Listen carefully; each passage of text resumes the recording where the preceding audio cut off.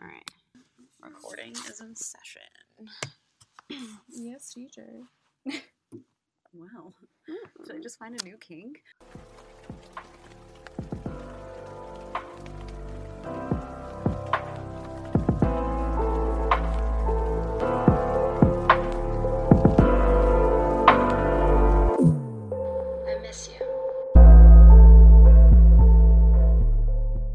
All right, welcome back to another episode of Table Talks, where deeper conversations are something highly sought after and rarely explored. And I have with me, as always, my co-host, Alyssa.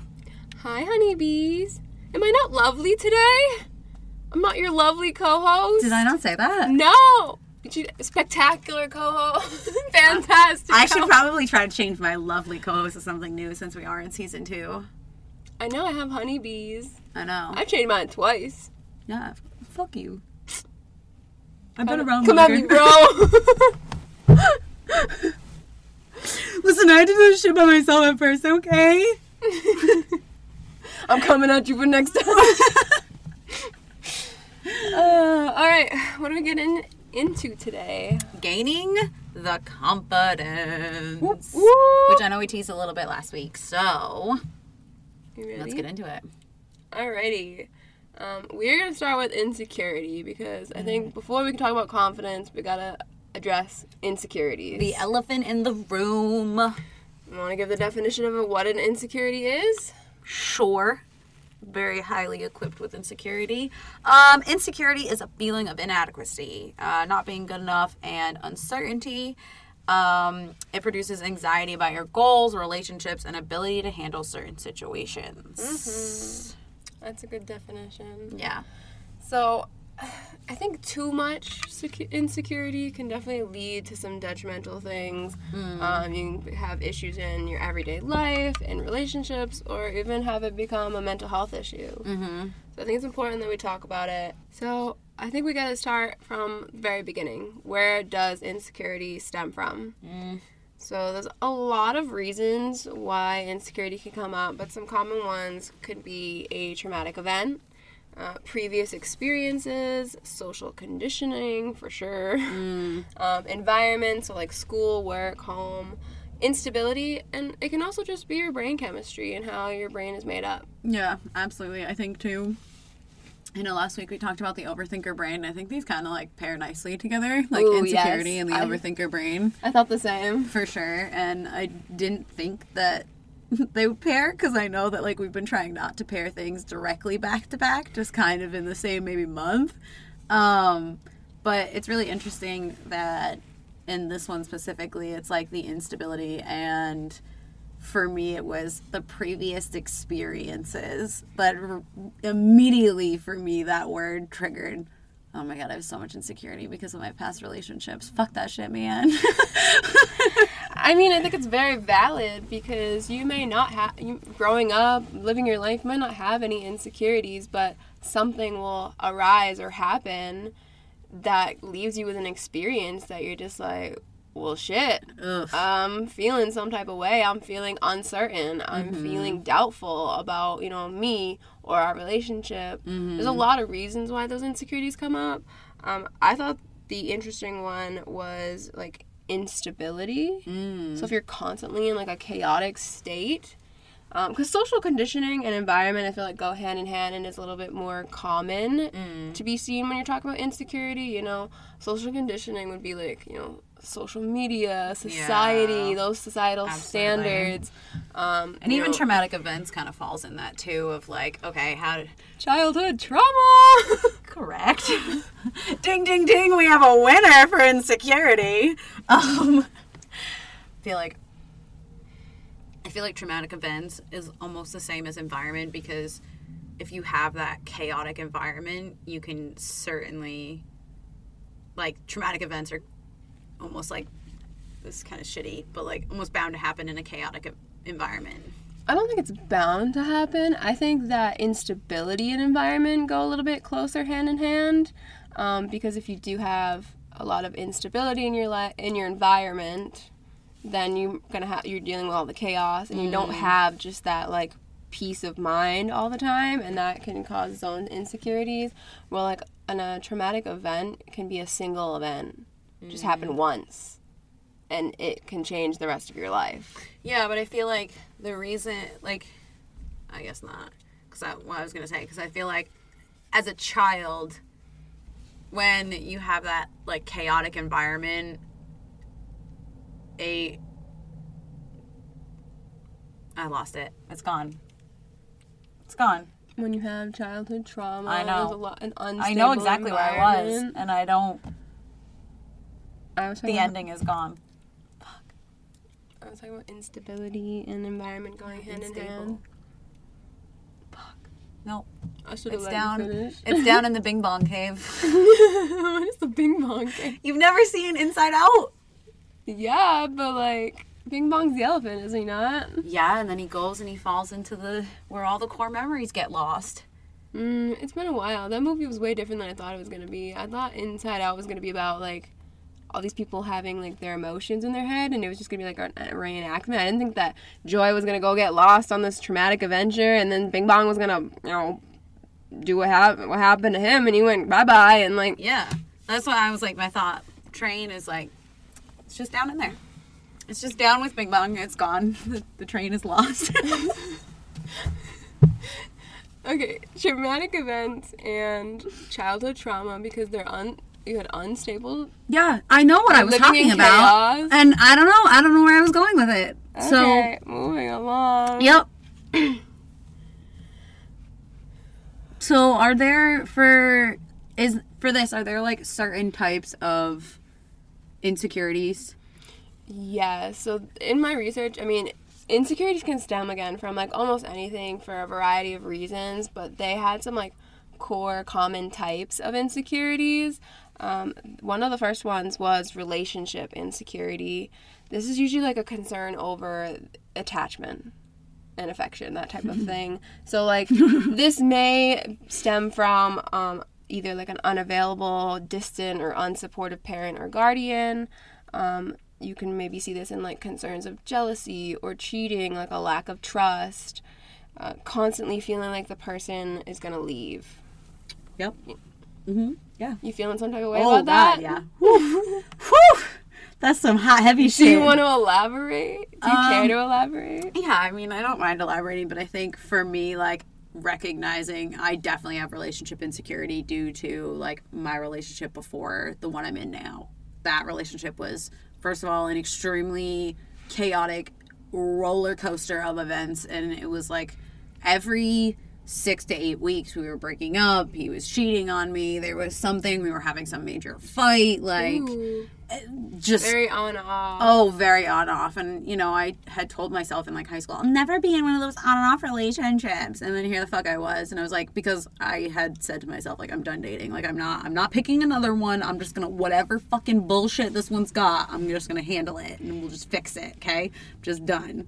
But fixing here. Yeah, that ended up creating, because I stayed for so long and was in that traumatic cycle of every 6 to 8 weeks, you know, basically being told, you're not good enough, I need something else, and then coming back and like, but I love you. It's bullshit, first of all. You're getting real candid. Yeah, I mean, but like, that's coming from a place of the fact that, like, I've started to really be able to, I thought that I had dealt with all that before I got into this relationship, but the reality of it is you can't deal with your relationship insecurities until you're in that next relationship. You think that, like, you have all these great coping mechanisms and yada, yada, yada, but until, like, you're in that relationship and having to actually handle those moments as they come up, it's not as easy as you think it is. Absolutely. I remember when you did break up with that person and you decided you were going to be by yourself for quite a while after to make sure you dealt with everything, and although you felt like you had dealt with most of it, you know, once you did get into a relationship, you were like, oh yeah, okay, wait. Yeah I got some trust issues and stuff like that. Yeah, and like, I knew I was going to have those trust issues just based on simple actions in, like, my past relationship, like always having the phone flipped over, and like, I didn't think that was, like, weird until, like, you know, a year into this on and off relationship where I was like, then I started catching on to the cheating and things like that. And I was like, oh, that's why your phone's turned over. So now I, like, recognize that, like, that for me is, like, it's like a super trigger if my spouse like puts his phone like face down. I'm instantly like, fuck. Yeah, what's he doing? Past experience. Yeah, exactly. From that past experience. So I definitely like, and the trust issues of like, you know, my spouse isn't someone who's like on their phone quite often, like hates talking on the phone. Like talking on the phone is not my spouse's thing. Like hates it to the core. Like unless a phone call is to get to the point, and that's that. Like that's all for my spouse. And like that was hard for me in the beginning, and I was very much like, oh, I need more than that. Like we had contact. Like we had to have like a really big conversation about it, and there were things like I was like, he wouldn't share his location, like my ex wouldn't share their location, but now my spouse, I was like, hey, like, can you share your location with me on Snapchat? And like it was something so simple, and I felt like I was it felt like it was such a big ask, and I was like, oh, and in my head I'm like asking this simple question, right? It seems so simple, like it's just so I know where you are if I can't get in contact with you. And I was like, oh my god, he's gonna blow up, he's gonna freak out, he's gonna tell me like fuck me, he's gonna tell me that I'm so controlling, and like, oh my god, I'm like, this is gonna be a huge fight. And he was like, yeah, okay. And I was like, wait, what? You're like bracing for impact. You like look up with one eye, like, really? We good? I was like, that's easy? I was like, wait, really? He was like, yeah, you're my girlfriend. Like, it makes sense. Yeah, if I like don't answer after I've been driving on the road for 2.5 hours coming home from work because there's an accident, and I obviously don't want to be on my phone to cause another accident, you can kind of like check in and be like, oh yeah, there he is. Makes sense. And I was like, oh, okay. Cool. And I'm like waiting for the day that like it turns off, and I'm like, that's not happened. You're waiting for the other shoe to drop. Yeah, like constantly in that state of like worry, panic. Panic's a great word. Yeah. So like relationship insecurities are like huge based on like past experiences, at least for myself. That, you know, the whole soup is distrusting. I had to bring that back.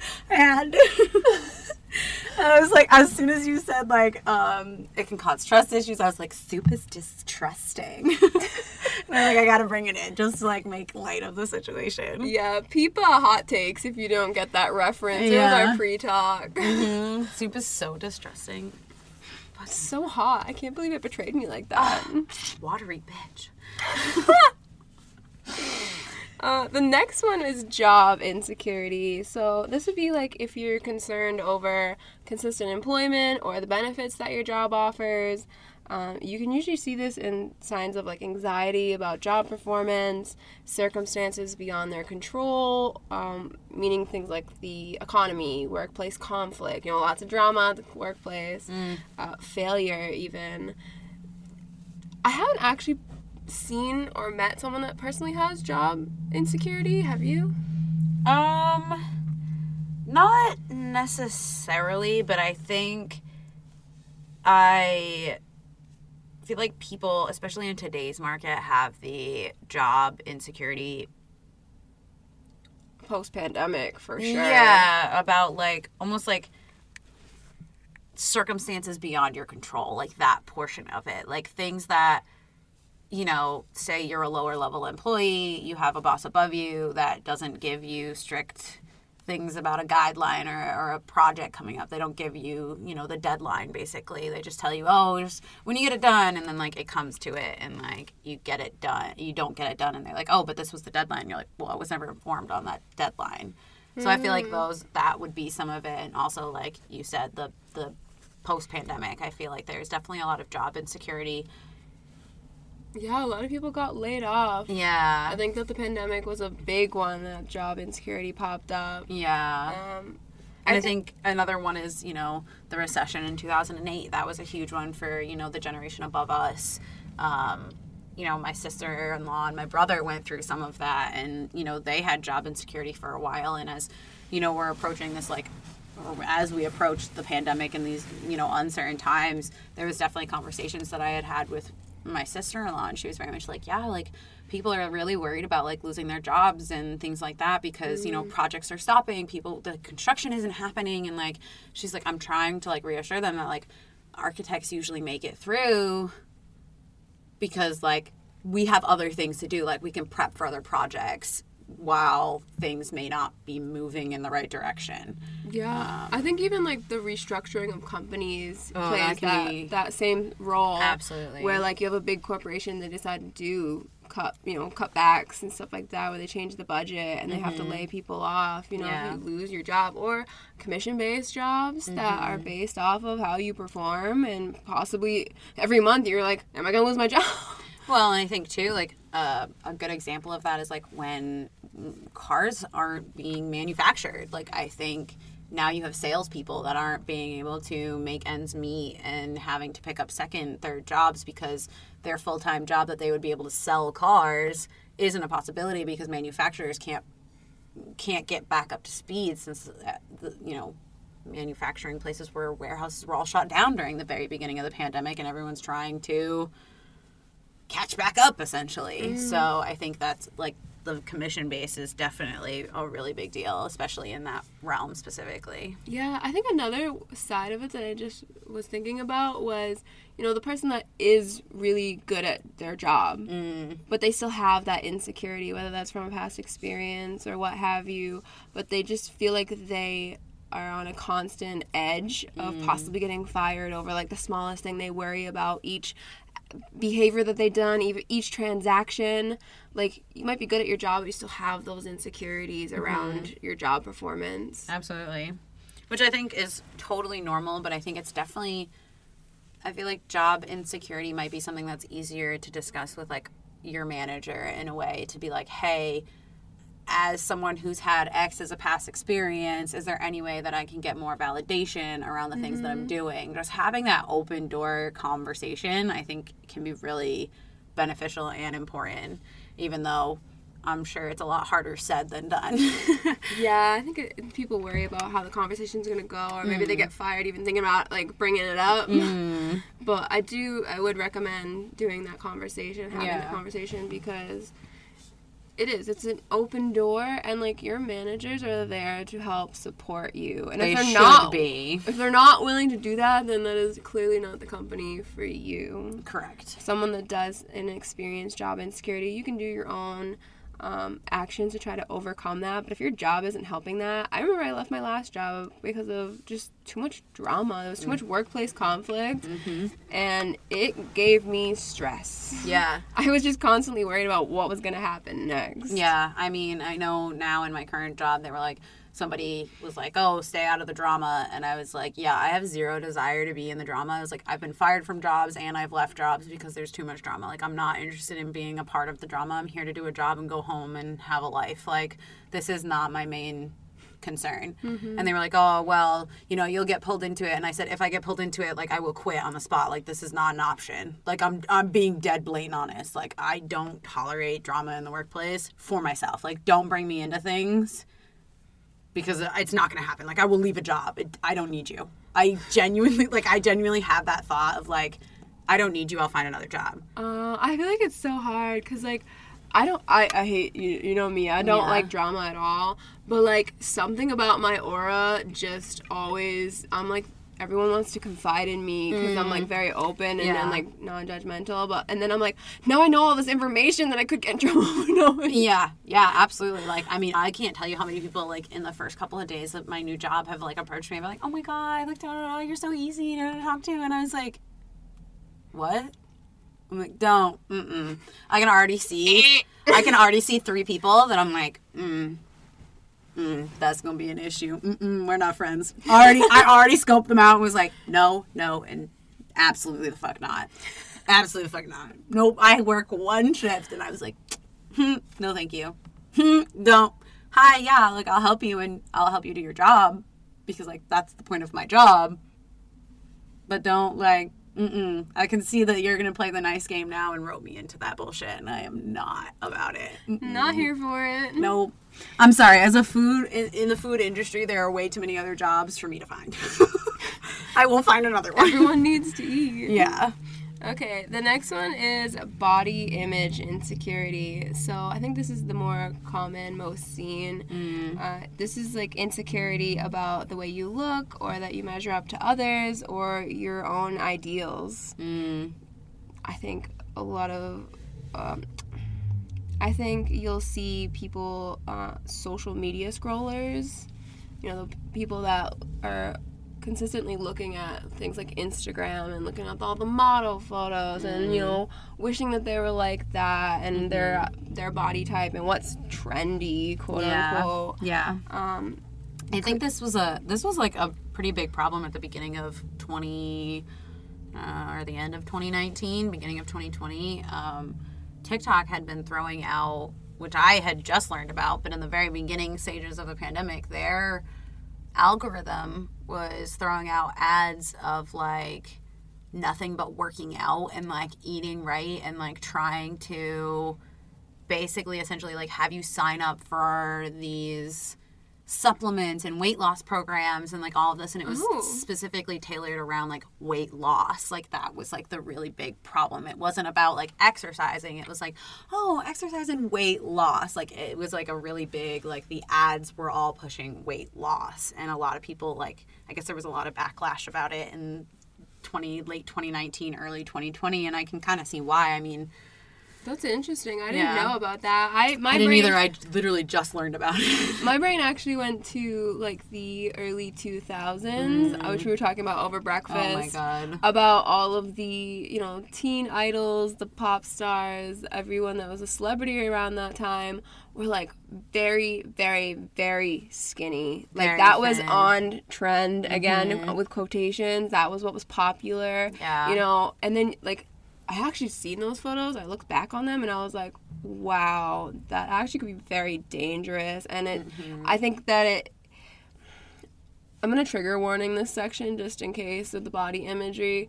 I think that this can lead to things like eating disorders and self-harm. I think a lot of the girls growing up in our generation have had those scars because of the trendy social media aspect of it, and looking at these people, you know, it was all it was very like super skinny jeans, Low rise. oh my gosh, low rise, yeah, with the thong hanging out. For all of you trying to bring back low rise jeans, just don't. I like my hips inside my pants, okay? I mean, I'm not a fan of low-rise jeans, but as long as you don't bring the thong part back, I'm fine. You know, like... Yeah, I gotta have like a whale tail the while whale I wear tail one. with the low-rise jeans was Yeah. so popular back then. It's awful. But this can be seen, like I said, something like a dislike of a part of your body or your entire body, and whether that's accurate or not. And it can lead to very dangerous practices if left Addressed. Thank you. You're welcome. I was gonna say something else, and I was like, no, I think I was going unaddressed. unheard, and I was like, that's not right. Well, I mean, unheard too. Like if people are like not. I mean, and I think now today's social media is so much better. Like ads and things like that are so much better. There's We've had to fight for that.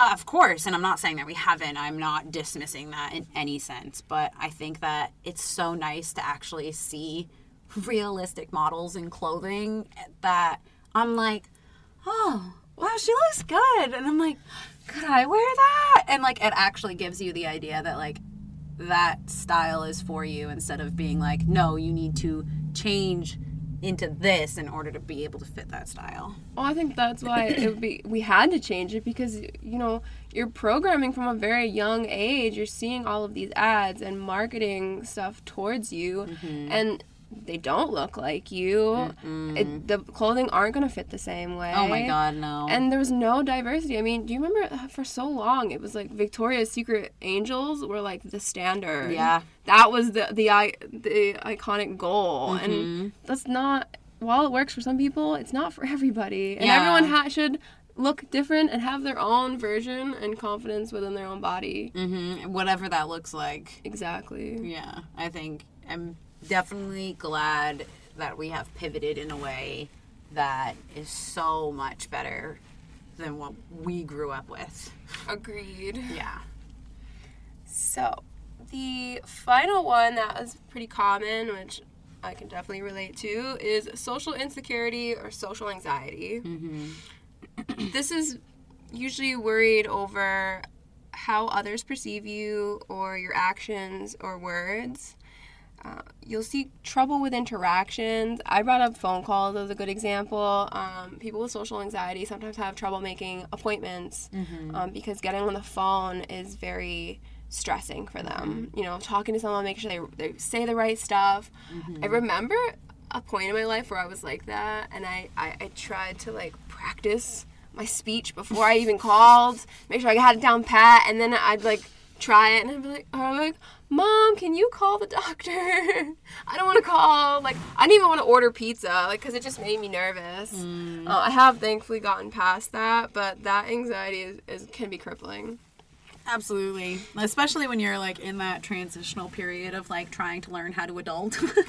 Like, For going sure. and taking over those, like, doctor's appointments and things like that. Like, I don't think people acknowledge that enough. Like, I think because of social media, we've been able to see that other people also dealt with that sort of same thing. And it's, like, it's normal for you to feel some level of resistance to that because you're stepping into a new stage of your life that is new and uncomfortable. You know nothing about. Yeah, so I think that is definitely a big portion of, like, stepping into an adulting role. Agreed. I think the interactions can also take place when you're, like, avoiding social events or just interactions between another person. You know, I still don't like large groups of crowds. That's just my own personal space bubble thing. But, like, people find it intimidating to go to a party because there's so many people. You don't want to look like you're, like, the only person in the corner of the room. Like, you want to be able to interact, but you might have trouble thinking about what to say to people or how they're going to perceive you. Like, are they going to be judging what you say or what you look like? I think that's a big one. I said that you might find that somebody with this insecurity would want some information. So, like, again, with the party example, need for information. I know I've asked you for some of this stuff. Like, the who, what, when, where, why. Like, okay, who's going? When is it? Can I get a map? What's the directions? Like, I specifically when you say that, it reminds me of going to the sauna. You were like, okay, what do I need? What am I wearing? What time? What time are we leaving? Do I need to meet you at your house? Like, what? You were so nice. You sent me a long text with everything that I possibly could need to know. And I think for those of you that have a friend with social anxiety, like, keep that in mind. Like, give them all the details and don't be mean about it. Like, don't be like, why do you need to know? Like, just be like, oh, okay, here's everything. Because that will, first of all, make that interaction for them so much easier. And second of all, also opens up the doorway for you to be someone they're comfortable with rather than being someone that they kind of shy away from because you don't have that empathy. Yeah, and I mean, as someone who has social anxiety, I think the need for information is, like, you may be trying something new or arriving somewhere you've never been, and that can be anxiety-ridden in itself, but then to, like, bring the wrong things or show up to the pool party without a swimsuit because you didn't know it was a pool party, or, you know, your ex is going to be at the party. Like, nobody said nothing. Or there's going to be 30 people when you thought there was going to be 6. Right. Those things play a factor, and that can just help you control your anxiety, knowing that there's only going to be, 6 of us, and you bring a towel and a bathing suit to the party. Yeah. Or just like, okay, I feel prepared. Yeah, it's a security factor. And it's the mental load, right? Like, it takes off some of that mental load so you know what the expectation is. Exactly. Yeah. Great. Well said. Well, and I only thought about the mental load thing because yesterday we got a massive party at my job, and obviously I'm in food service, so it was like a full softball team, and they called ahead and they were like, oh, it's like 15 to 20. I was like, okay, cool. They got there and it was like 30 to 35. They, like, totally misjudged because they're thinking the softball team. They're not thinking 2 parents per child plus probably a sibling or 2. So there's all of those extras that nobody really thinks about. They're just like, oh, it's a softball team. Yeah, 15 to 20, that's right. And it's like, no, you have, like, almost probably 2 parents per child. At least 1. So, like, yeah. So they showed up and you were ill prepared to accommodate them. Oh my God, we definitely were. But I, like, at least had, at that point, given the server who was going to be serving them, like, a heads up, like, hey, there's a whole softball team coming. They say 15 to 20, but I have a strange feeling it's going to be more than that. And they showed up, and they instantly showed up and said 25. And I was like, whoa. Well, good thing I cleaned that entire section, so that way we could just sit them at however many there were. But it's like setting that person up for the expectation of the mental load that they're about to endure. Absolutely. I'm glad you thought of that, though. I've Yeah. seen many skits where they're talking about, like, real events that have happened in food service where they say, oh, I got a reservation for 8, and when they arrive, they're like, oh, it's 16 now, and you can seat us, right? Mm-hmm. And we're like, no, it's a busy Friday. You said 8. We planned for 8 in the corner. We can definitely get that set up for you, but it's going to be like an hour and a half. Yeah, and it's going to be like, you're going to be spread through the restaurant, not in one whole section. Yeah. Yeah. I think people that don't work in food service don't understand what mental load it is when you give us the wrong fucking numbers. Call them out. Well, I mean, it's just reality. All right, identifying the signs of insecurity. So I wrote down low negative self-esteem or image, and this can be superficial. You know, think about when someone wants to appear secure, even though they're feeling insecure. It's that fake confidence, like fake it till you make it. But sometimes you can see that through that. So, like, their actions aren't lining up with their words or their responses. You know, you can see that they're feeling insecure even though they're trying to play it cool. Perfectionism. So, you giggle. I know. I am aware. My perfectionism isn't against me, though. I appreciate my perfectionism. I giggled, and it was more of like a flashback to the beginning of like pre-show. You were like, when we got to the social anxiety section, you said check. So in my brain I went perfectionism, and then I was like check. Self-isolation. Self-isolation would be like pulling away. I can do this. Yeah, for I definitely sure. think I can too. I'm not sure if it's linked to my insecurity. I like to pull away from people because I get tired of peopling, but Yeah, mine I think is definitely related to my insecurity. I think sometimes I do this like in my relationship, and I don't intentionally do it. Like I'll just self-isolate when we're having like a problem, and I'm like, I need to try to figure out the end goal before like, or the end of the problem before like we have a physical talk about it. do you feel like that's self-isolation or just taking space for yourself to mentally process what you're feeling? I think it's a little bit of both. I think at the beginning, it's processing how I'm feeling so I can come to the table and make sure that when I have this conversation with this person, I can verbally express how I'm feeling and what actions sat with me. And then I think after so long, sometimes it does become a self-isolation thing that, like, I don't speak up about it because, or I don't want to have that interaction. So, like, I'll avoid the interaction so I don't have to. Speaking of avoiding, the next one is adapting anxious or avoidant attachment styles. So anxious attachment style would be codependency, or another definition would be depending on somebody else for your emotional well-being. So depending on that person to make sure they're filling your cup for you. Yeah.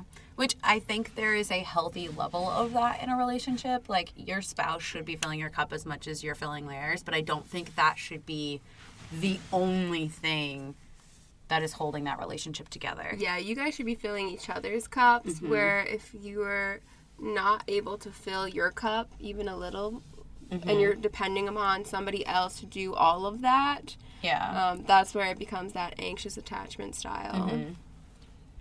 Avoidant attachment style is more superficial. It's a lack of deep intimacy. So thinking about those people that never want to get into relationships, Serious maybe more ones. friends and benefits.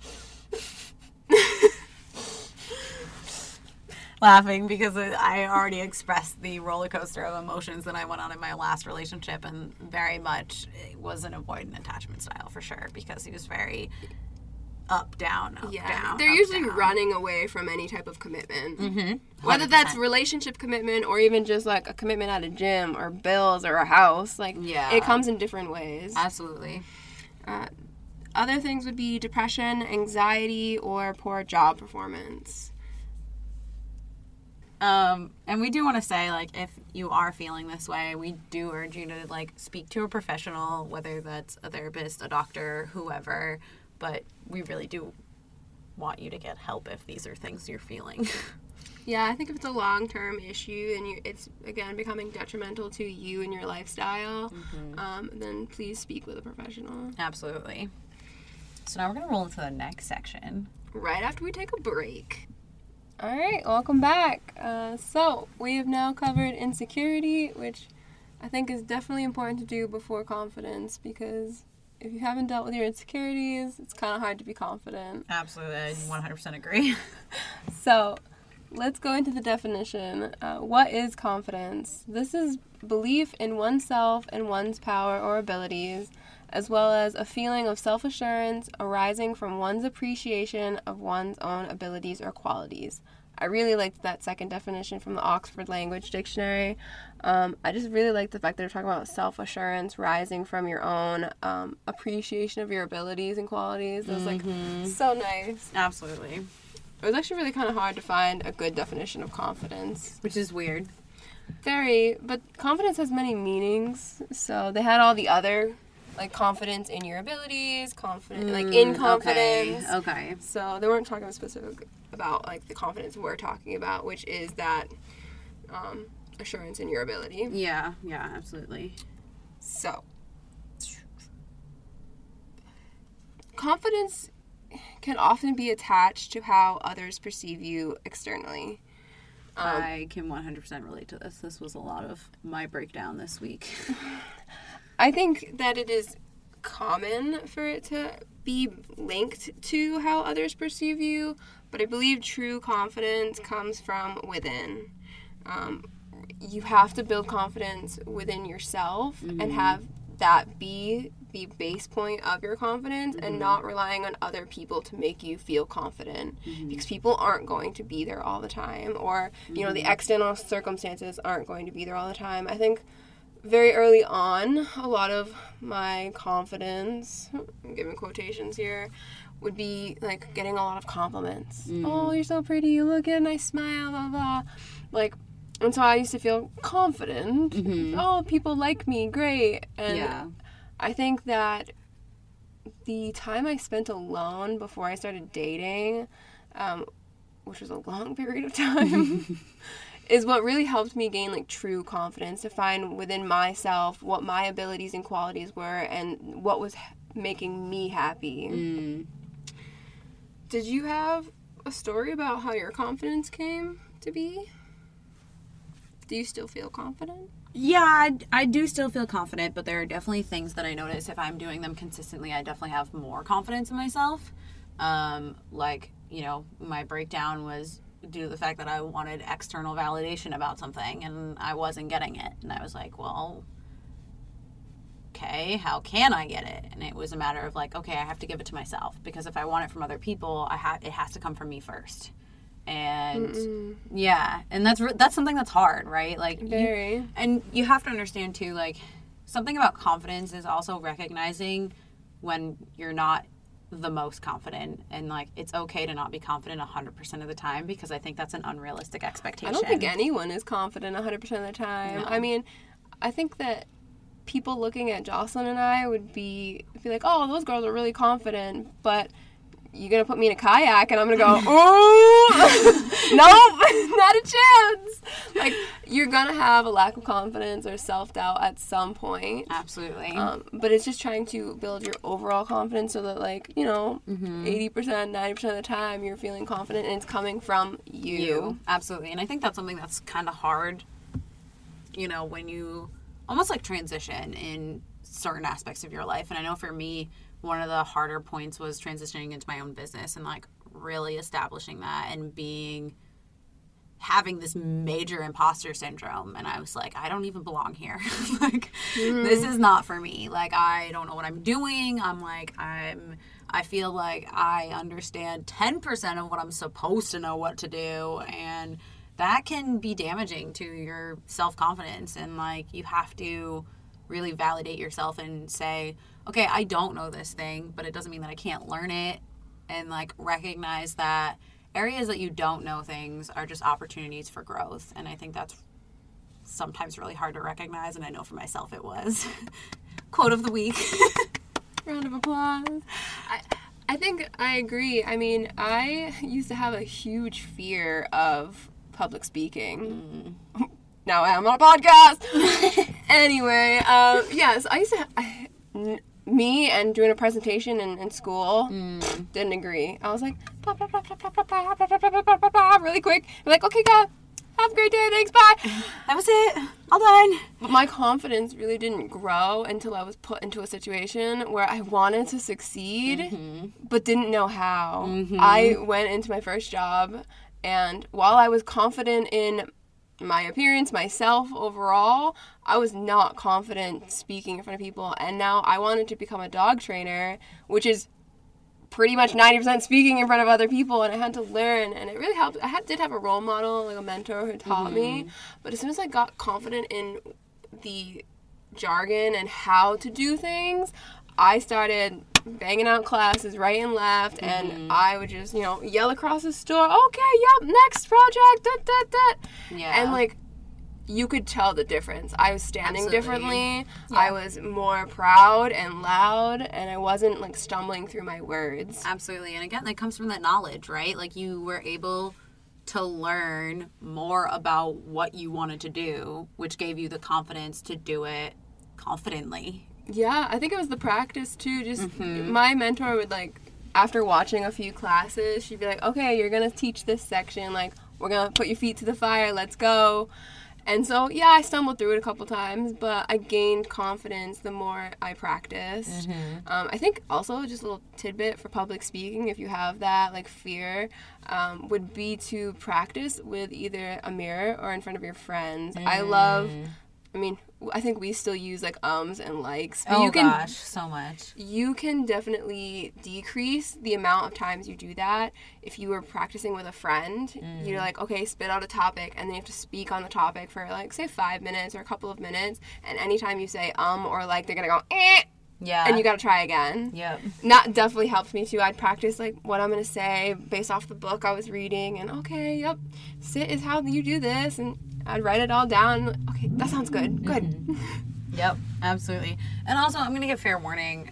It's starting to become summertime, and unfortunately, we're in the city, and we don't have good microphones yet, so there is going to be a lot of revving engines probably in the background of this podcast. Motorcycles are everywhere. Watch out. Yeah. Look twice. Yeah, absolutely. Anyway, sorry, that was a brief interruption.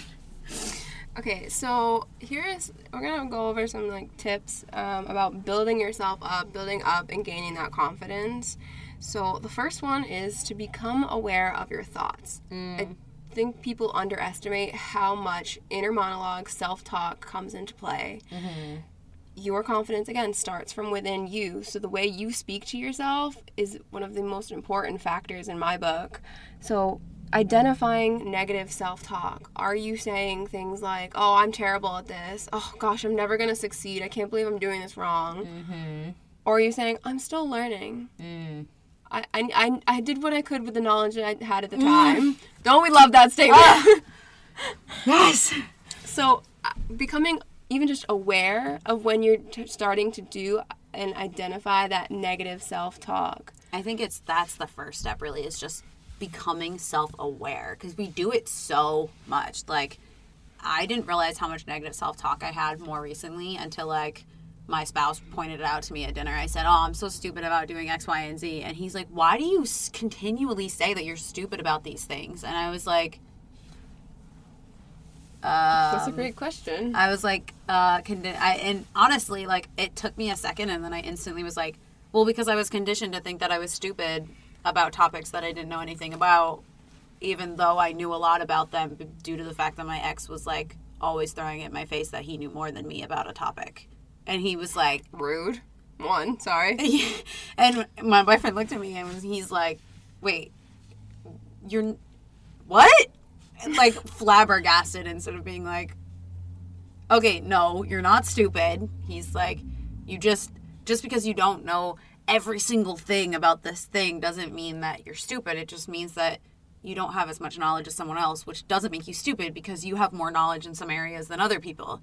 He's like, I couldn't open up any of the programs that you use. I can't even name one right now, a program that you use to design. And publish and post all of these things that you do for social media. He's like, I can't name one of those things. He's like, so why would I expect... I wouldn't want someone to call me stupid just because I don't know something. He's like, I know all this shit about engineering that you don't know. We're always learning. Yeah. No one is going to know everything. We don't even know how many galaxies there are. No. Come on. We have a guesstimate. We're still guessing about space. Absolutely. And it was like one of those things that like I wasn't even aware of how some of the negative self-talk that I had was until someone pointed it out to me. And then it slowly started to be like, okay, how have I like changed these conversations in my head with myself more recently? Because it wasn't something that I really had been aware of even. I think I have a similar story in that where I actually acknowledged it to the other person because it was external processing. So, you know, I think I was like showing a song that I had been practicing, and after I was done, instead of being like, oh, you know, good job, whatever, like, proud of you, they turned to negative self-talk. They're like, I could never do that, I can't believe that. And it was actually a reoccurring issue. It came up over and over, and I eventually, you know, was like, hey, like, why are you talking to yourself like that? And they didn't really have an answer, and that's okay. But like, just acknowledging that you might do, like, it's easy for, I think it's easier for somebody on the outside to do it. I think Absolutely. it's a little harder when you have to like hold yourself accountable for your own inner self-talk. Absolutely. Where like we just talked about overthinking, you know, those thoughts just come so quickly. It could be a millisecond, but if it's a reoccurring phrase in your life, like, oh, I'm so stupid, I can't believe I did that, that's gonna stick. Oh, it sure has lately. And I was like, wait, whoa, I'm not stupid. I'm just learning. Like, I'm just trying to, this is new. Like, I'm not stupid. So I don't have this in the notes, but I just thought of this as well. I think that the other aspect is you may not have negative self-talk, but if you are around somebody who does, that can definitely brush off onto you. Yeah, it's like that picture that's like, there's a whole bunch of oranges in a bowl, and there's one rotten one, and all of a sudden it starts to spread to all the other ones. Wow, are you Judge Judy or what? She always uses the blue, like the blueberries, something with strawberries. She's like, you know, if you're in the grocery store and you see that there's one moldy blueberry, you know the other ones are gonna get like moldy. Oh, it's yeah, how you surround yourself with people. Yeah, you don't take the whole pack. Oh my. Judge Judy's a smart lady. And like I've always thought about that reference, but I don't know. I always think about it applied to other people, not myself. But it's really true. Like the way that you talk to yourself and the way that and those that you surround yourself with can really change the way that you talk to yourself. Yeah, I think hearing people, if the other person is saying, oh, I'm so stupid, eventually you're going to like do something and then you're going to be like, oh, I'm so stupid. And that can change your self-talk. So just stay aware. I think identifying negative self-talk and then deduct why you had that thought. Like, what are you feeling? What's bubbling up for you? Are you feeling insecure? Are you feeling lonely, sad, hurt? What is the feeling behind why you said that to yourself? Absolutely. And I think I just want to touch on the like recognizing when someone else is like negatively talking about themselves. That doesn't mean that you should just cut them off. I think you need to make them aware of their negative self-talk and have an open conversation and dialogue about it rather than just be like, oh, you're such a negative person, I don't want anything to do with you. Like, I feel like that's something that's going around a lot on social media is like, don't surround yourself with negative people. And it's like, no, I think it should be, why don't we start holding each other accountable versus just like cutting people off that are negative. I agree. I think there's always those exceptions, obviously. Of course. And I'm not saying that, but I think it's just like really prevalent lately, at least that I've seen for myself coming across social media, like, oh, good vibes only. Like, ooh, I don't like that phrase. I used to be about it because I was like, oh yeah, like I want good people in my life. But I recognize that good vibes only and good people in my life are two different things. I like good vibes. I wouldn't say good vibes only because everyone has a good and bad day. Absolutely, yeah. So identify negative self-talk, deduct why you had that thought and what are your feelings, and then ask yourself, what can you do now? Like right now, what can you do at this very moment? And once you've thought of something, now think about what you can do later. Yeah. Short term and long term. Yeah. I know for myself in the short term, I like to reassure myself of something that's going on. So like if I had a negative comment about myself, like, oh, I'm so stupid that I can't, you know, work with InDesign. I'm like, no, I'm confident in Illustrator but I need more knowledge in InDesign. And it's always like correcting that self-talk immediately. I know that works for me. And then in the long term, building that over time eventually also makes me want to learn more about whatever program that I'm saying I'm stupid in. I love when you roll me into my next point. The next point is change your self-talk. I know we've said this plenty of times, but you are with yourself 100% of the time. That's why your self-talk is so important, because you are constantly with yourself. Yeah, absolutely. So try affirmations. Adapt more positive phrasing rather than negative. Change the way you talk to yourself, which is exactly what a great example you gave me, Joss. I actually just watched something this week from In a Nutshell, Kazurts. It's on YouTube. It's the one that the egg people. Oh. They have a whole slew of things on YouTube. They're beautiful. I love it. And the animations are just absolutely phenomenal. And this one was about like basically being unhappy with yourself. Like it was about happiness essentially. And it was labeled something else, but I don't quite remember.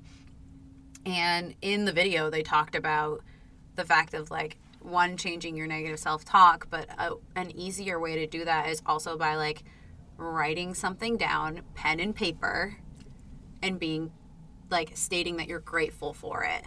And Affirmation. And that's the affirmation, and stating, and the gratefulness. Like I even just this week alone, I picked up doing my affirmations again and doing my, 3 things I'm grateful for in the morning before I like roll into the rest of my work and getting my success list set up. And I found like this week, like, yeah, it was a tough week, but I also found that I was also much more aware of things and that negative self-talk that I hadn't been aware of in the previous weeks. Absolutely. I think also within like terms of body image, this can come up a lot, like trying to gain the confidence there. And I think we do have good and bad days. I don't always love my stomach when it's protruding out. I'm feeling extra bloated. Yeah. But I try to change that talk to be more like, okay, well, it's not about the image. It's about like, does my body help provide me with nutrients? Did I eat the food that I needed to get for vitamins, minerals, proteins? Like, changing it to, like, appreciating the fact that your body is doing great things for you. And no matter what size your stomach is, it doesn't matter because you're feeding and fueling your body. Yeah, absolutely. Okay. Practice trust in yourself and others.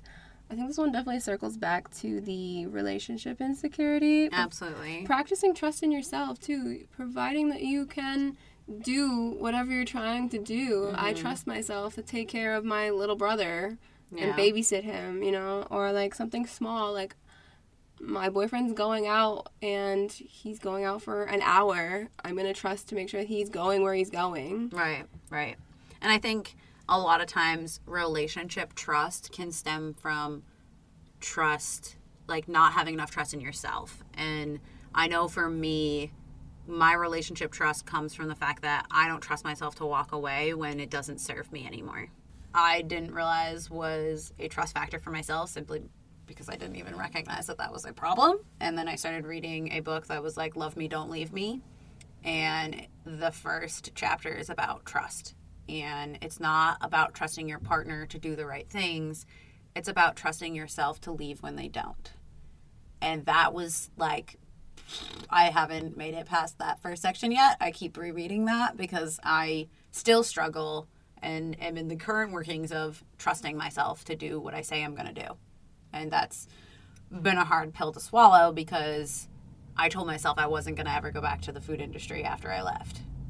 And unfortunately, I had to break that trust because society says I have to have money. Society. Gosh darn it. Yeah. So, that practicing trust with yourself comes in a lot of different forms. And I think if you can trust yourself, trusting others becomes a lot easier because you trust yourself to do what you need to do for yourself in the instances when other people don't.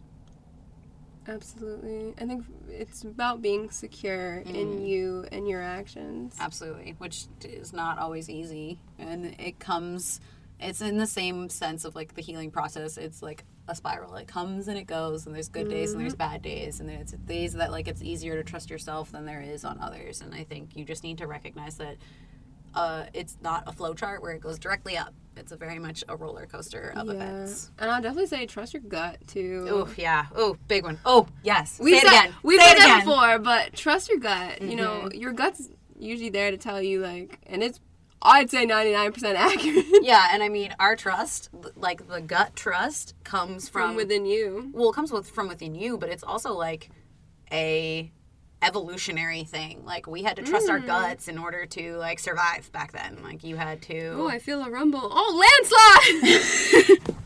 Like, you know, you have to recognize those things. So, yeah, I think trusting your gut more than anything is very important. Okay. Give yourself permission to be authentically you. No one's gonna do it, baby. Just you. This one's a big takeaway for me. I think that I was very confident, but I think I was still focusing on what other people and society expected of me. So what I did was So I have a question for you before you roll forward. I apologize to interrupt. How dare you interrupt? I know. But do you think that expectations and confidence have a role in building your own self-confidence? Like, does outside expectations have an effect on how you build your confidence? And I just mean this specifically on a personal level.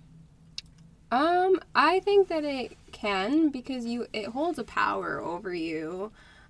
Because, you know, the expectation society sets is like, oh, you're going to be an adult, you're going to have a great job, you're going to get married, and you're going to have babies and all that jazz. Or like, you know, you need to look a certain way, have a fat ass, big titties, like whatever's in trend right now. And so you kind of start taking on those expectations of yourself, and you feel like you're disappointing. I wouldn't even say other people. I mean, I think part of it is, but you're like almost disappointing yourself too, because you're not living up to those expectations, and that can definitely affect your confidence. That's why I said to be authentically you. Take away that power that they're quote unquote holding, because it's not power. It's just what other people deem.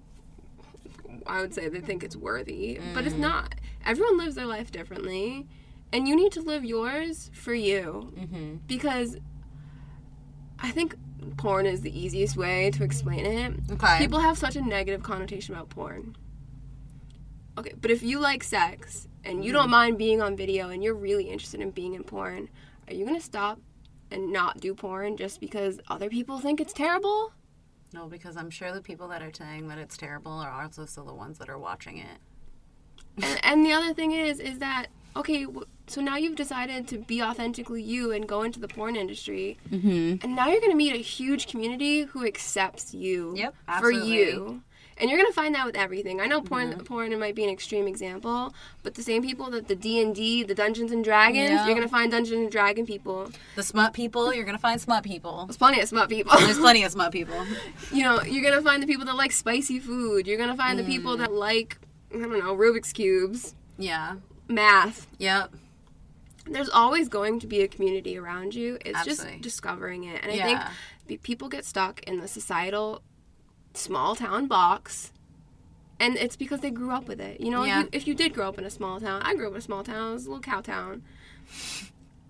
People, there were certain expectations around that town, and you that was all you saw because that's where you lived. Right. And as soon as you got outside your little bubble, wow, there's so many people. People aren't used to seeing different, and that's what scares people. Yeah, 100%. I love that. But you can't. You have to live for you.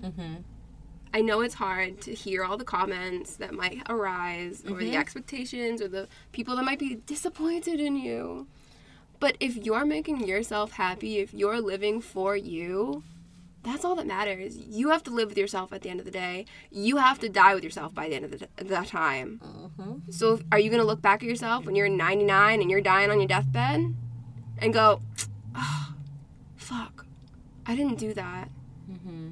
And it was only because Betty Jo said some nasty, snooty things to me about it, and that stopped me.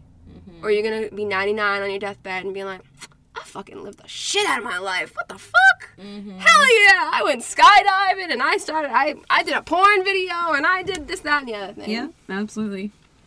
So That was a great answer, by the way. thank you. You're welcome. So take away their power. Enjoy things for you and only you. Each one of us is different, and that's what makes us unique. I think the other thing is to accept your strengths and weaknesses. I Oh. know we can easily accept our strengths, Yeah. but weaknesses we also need to accept. I think that was the only takeaway from my last relationship is he was like, I don't like doing that and I'm really bad at it, so I outsource for it and it's the best thing I can do because it keeps me doing what I know how to do. And I'm like, oh, I like that. I like that a lot. And it's true. Like, I think a lot of people say that that own businesses, they're like, I outsource for certain things because I want to stay in my zone of genius because I know that that's what I'm good at and I own the fact that I'm really weak in this other area and somebody else is really strong in that and I would rather outsource to that person who thoroughly enjoys what they do and are confident in what they do and I am not. So it's so much better for me, the business, and anyone involved to outsource. Absolutely. I think that a lot of people can quickly come up with their strengths, but sometimes you also can't.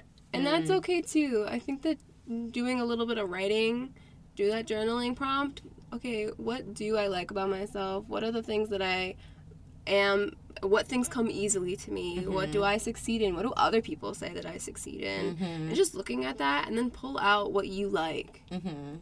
I feel like I'm pretty charismatic. I don't think I'm funny. I think I'm fucking hilarious, honestly. I say that to my boyfriend all the time. I'm like, I'm fucking hilarious. And he goes, half the time I don't even think you're funny. I laugh because you're laughing so fucking hard at yourself. And I'm like, oh, I know. And that's the whole point. Yeah. If you start laughing at yourself Oh because my you think God. you're hilarious, other people are going to join in. Yeah, because they want to laugh too. Like, people want to enjoy things. And laughter is enjoyable. Exactly. And for your weaknesses, no one's perfect. And honestly, I think you should write about how they've made you better. I know I've talked about it before, but I always talk about my clumsiness. I could have absolutely hated that I was super clumsy. I could have been like, oh, gosh, why do you keep doing this? Oh, just catch the gosh darn thing. Like, I never did that to myself, and I'm so happy that I didn't because you know what? I became so much better, and my reflexes are great. Yeah, I was always considered Grace as a child. They said that my middle name should have been Grace because I wasn't very graceful. So it was like the opposite. And like, I mean, there was a year I almost took out our Christmas tree because, well, it wasn't my fault. They only waxed the floor in like a certain spot. They put pledge in one spot and then chased me. So like, no shit, I'm going to almost take out the Christmas tree. You don't wax in front of the Christmas tree, bruh. Anyway. But I remember the Grace reference, but I never had the Christmas tree part. Yeah, and then, like, I broke a lamp, but, like, I blamed it on my uncle because he was chasing me. And I was like, if he hadn't chased me, I wouldn't have broken the lamp. And I was like, anyway, so it's his fault. I'm not accepting your weaknesses, John.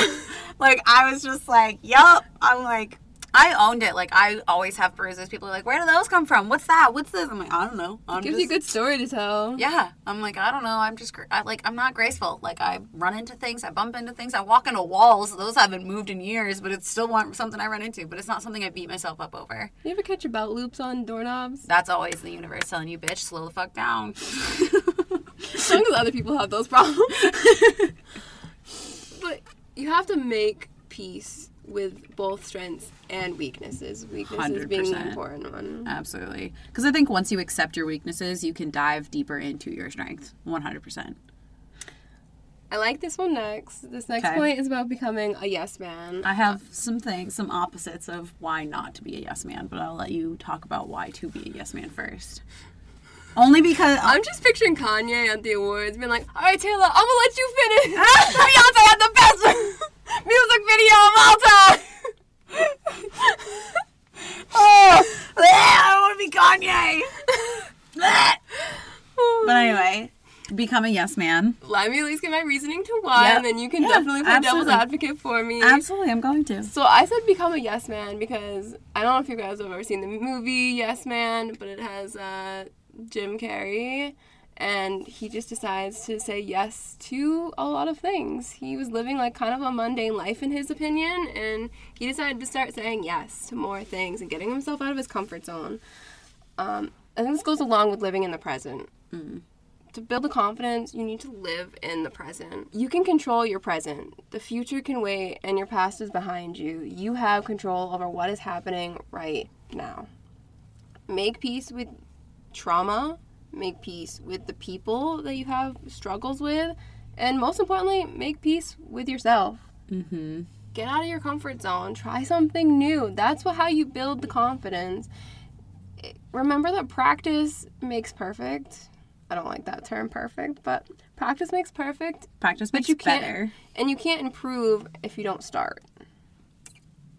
That one I like. That's why I said become a yes man. I'm not saying say yes all the time, but if you say yes a little bit more often, it can get you out of your box. Mm-hmm. 100%.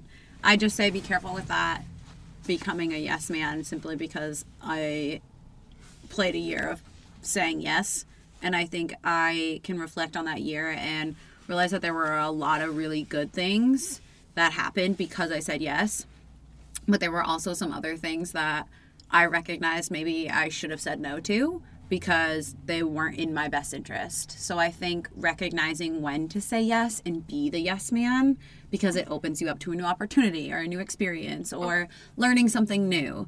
But I think if you're just going to constantly say yes to everything, you know, people talk about the year of yes, like everybody, you know, somebody says, I'm going to go on vacation, you say yes, like, you know, all these things. I think there are pros and cons to being a yes man, and I think one of the cons is just recognizing when it isn't going to serve you for the reason you started being a yes man. I think that's a great point, and I will advise my statement from becoming a yes man to finding out and learning what your boundaries are and your limitations, and then saying yes to what you feel I don't want to say comfortable with, then becoming a yes man. Mm-hmm. Because at least if you know your limitations, like I personally would never do hardcore drugs. That would be my limitation. So if someone was like, hey, let's do drugs, I would be like, ooh, nope. Yeah. That's okay to say no. Yeah. But like if someone's like, hey, you want to go try hiking up a mountain? I would be like, sure, let's go. You already did say yes to that. And I got out of my comfort zone, although I was out of breath. But yeah, that's my only advisement of being a yes man, because I definitely said yes to some things that I reflect back on and was like, ooh, that didn't serve me in the purpose of why I started being a yes man. So I think recognize why you want to say yes to things and step outside the comfort zone as long as it's still the reason why you wanted to start saying yes in the first place. That's my only. Chef's kiss. Couldn't have said it better. Next tip would be to adjust how you perceive feedback and rejection. Ooh, this is a hard one. This is a hard one. And so this has to do with confidence, because we are going to consistently hear feedback or rejection at some point in our lives. And honestly, it's whether we want it or not, especially with social media. Unsolicited, for sure, sometimes. So if we can either take that feedback and have it cause some upset, especially if it's some negative feedback, and we can become critical of ourselves. We can take that rejection as a dig against us. We're somehow not worthy or not good enough. Or we can take their words at face value and just see whatever it is. Okay, you feel that way? Great. I don't. I don't think I'm like that. And you can just walk away. You can hear someone's feedback and go, I'm fine. Yeah.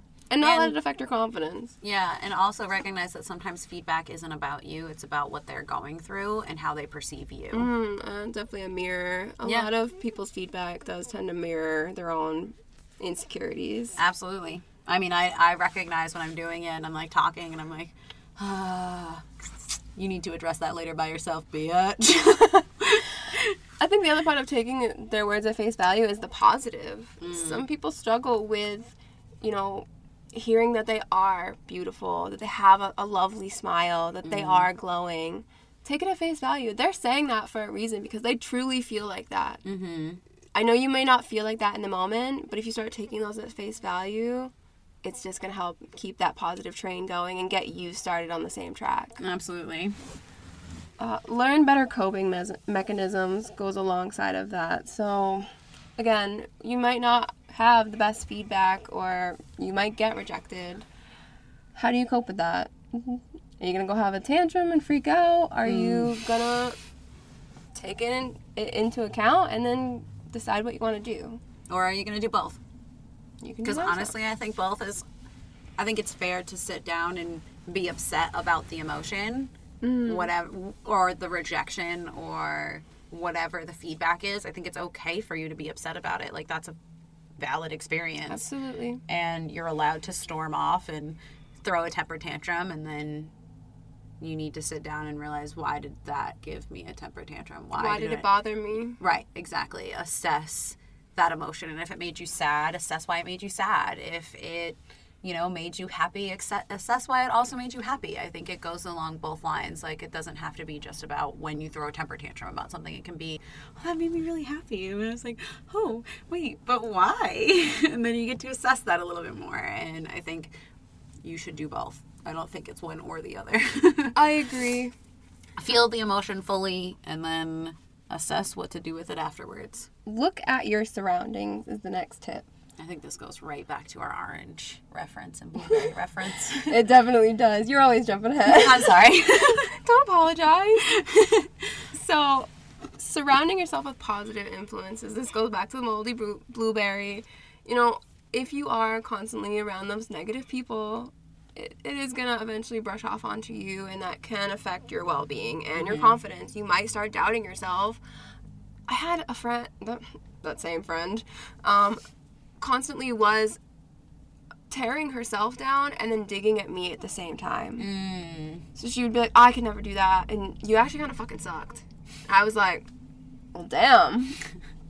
And after hearing that so much, I did decide to have less interactions with that friend, because I did try to bring it up to them, and it just was not working, and I realized that she wasn't in a place in her life to support other women, other people.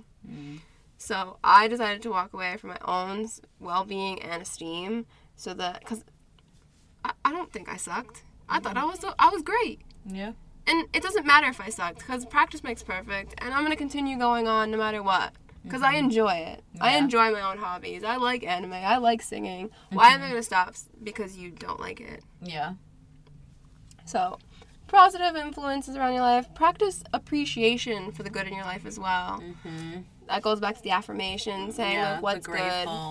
And sometimes it can be hard. I think that on some of my worst days, it's hard to pull out the good in my life. Yeah, and I think sometimes being grateful for the most basic things is something so undervalued, especially in moments like this when it's really hard, or those times that it's really hard for you to just like figure out something you're grateful for. Being grateful for the water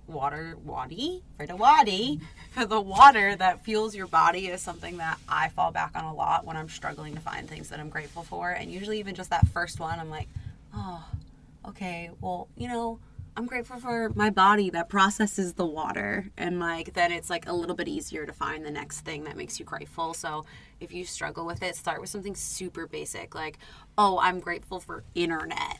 Like something that is so basic in your life that doesn't need anything extra.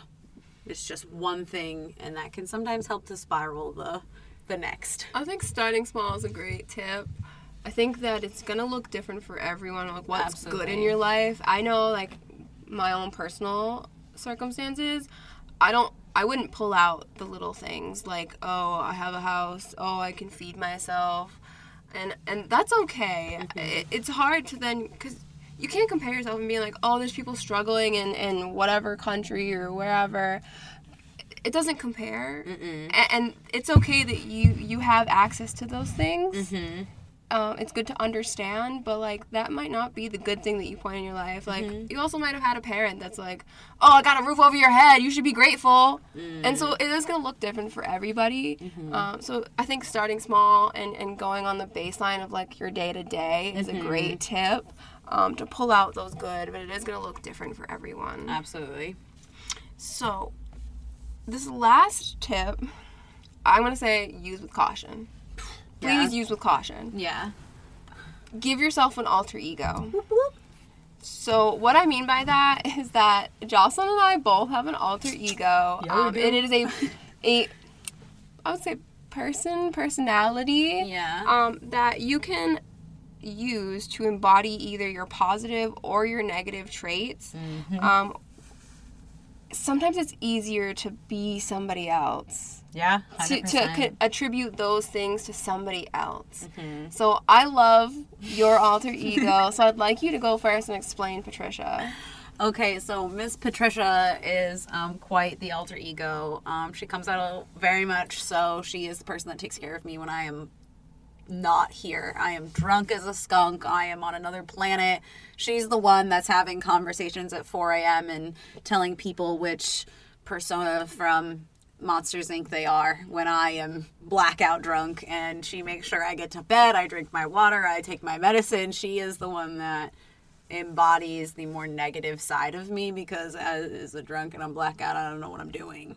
So Patricia kind of is the one that is helpful because she makes sure that I don't die while I'm drunk, but she's also the drunk part of me that's always like, hey, why don't you have a margarita? Hey, why don't you have a few more shots? Hey, so I can come out and have fun. Hey.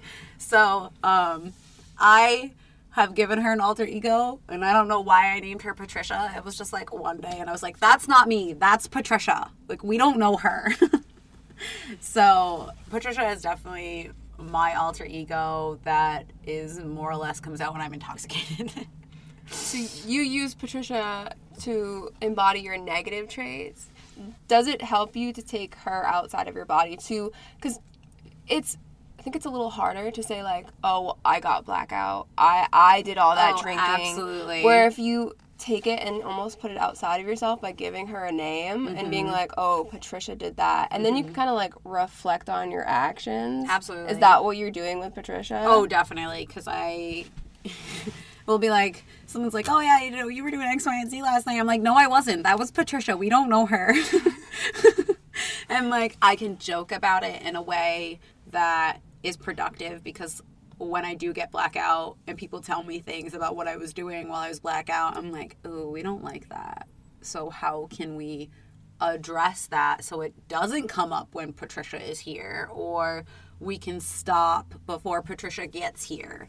I know you and I had talks privately about, I'm like, look, like I'm doing a lot of drinking and I'm not enjoying it and like I don't know what to do, and it's like, and you're like, okay, well, let's talk about some things. And I was like, okay, great. And we came to the solution that was like, okay, 1 drink, 1 glass of water. 1 drink, 1 glass of water. Make sure we eat. Also, drink more water. Like, we came to that solution, and it was always like, and then there was the backup plan. Hey, if you feel like you're going south, you can call me anytime. So it was always that being able to recognize when Patricia started and then how to address said Patricia when I felt like it was going too far. I want to ask you another follow-up question. Okay. How do you feel like Patricia related to your confidence? Ooh. I know that's a hard one. I don't think I honestly really reflected on that until right now. New journal prompt. Yeah, I really don't like. Can I give you a third-party outside view? Yeah, absolutely. Okay, we can cut any of this if you want to. So, as an outside third party, like looking at you when you talk about Patricia, I feel like Patricia for you is your other personality that gives you a little bit more confidence when you're going into a social situation. Oh, yeah. You get the confidence, you're able to talk to other people, you get that charismatic nature. And although she does have the negatives where it comes with like the drinking and such, she also gives you the confidence to do something that you might feel uncomfortable about. Yeah. Yeah. I would love to see you tether your confidence without Patricia. Yeah. I would on love that on that instance. Yeah. No, absolutely. I never really thought about it in that way, and like embodying Patricia as my confidence human or alter ego. Alter ego. Yeah. But yeah, I can definitely see that for sure. Definitely helps me in those social situations where I'm like, I mean, my alter ego is Lana. I think that she does the same, except she gives me like the positives. I think Patricia can be both for you. Absolutely. I'm going to explain Lana in a second, but Patricia could be the negatives and pointing out, oh, you know, maybe I drank too much, or I was feeling some type of way and I said something I didn't mean. Right. But I think Patricia can also be that, oh, well, she is charismatic. She is outgoing and being able to talk to just about anybody. And once you realize, like, sometimes it helps you bring out those traits that you don't always see, those strengths and weaknesses. And it helps you take it outside of yourself to be able to look at it and be like, well, if Patricia's outgoing and charismatic like that, that's also a part of me. And then you kind of absorb your alter ego back into yourself. Yeah. And that's kind of what I use Lana for. Lana's like my outgoing, outrageous. I like to use it toward my positive traits. I also used to use her when I couldn't make phone calls. I'd be like, well, Alyssa can't make any phone calls because she's anxious, but Lana sure fucking can. And then I'd be like, hi, I'm Lana. I'm calling on behalf of Alyssa to make her doctor's appointment. Yep. And I would use it to my advantage so that when I was struggling, I still had somebody who was my alter ego to kind of step outside myself and give myself that confidence. Because I can easily give somebody else confidence. Oh, God, yeah. But to instill it in yourself is a lot harder. Yeah. Yeah. That's why I said, you know, people use the term fake it till you make it. I know that the Rihanna trend was going around way too much on TikTok. Because it's like, you know, what do you do on those days you feel bad? Fake it till you make it. Fake it. Yeah. And it's like, it does work to an extent.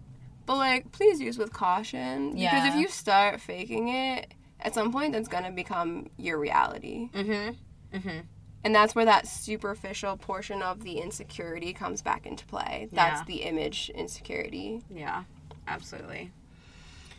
Okay. Last little tip.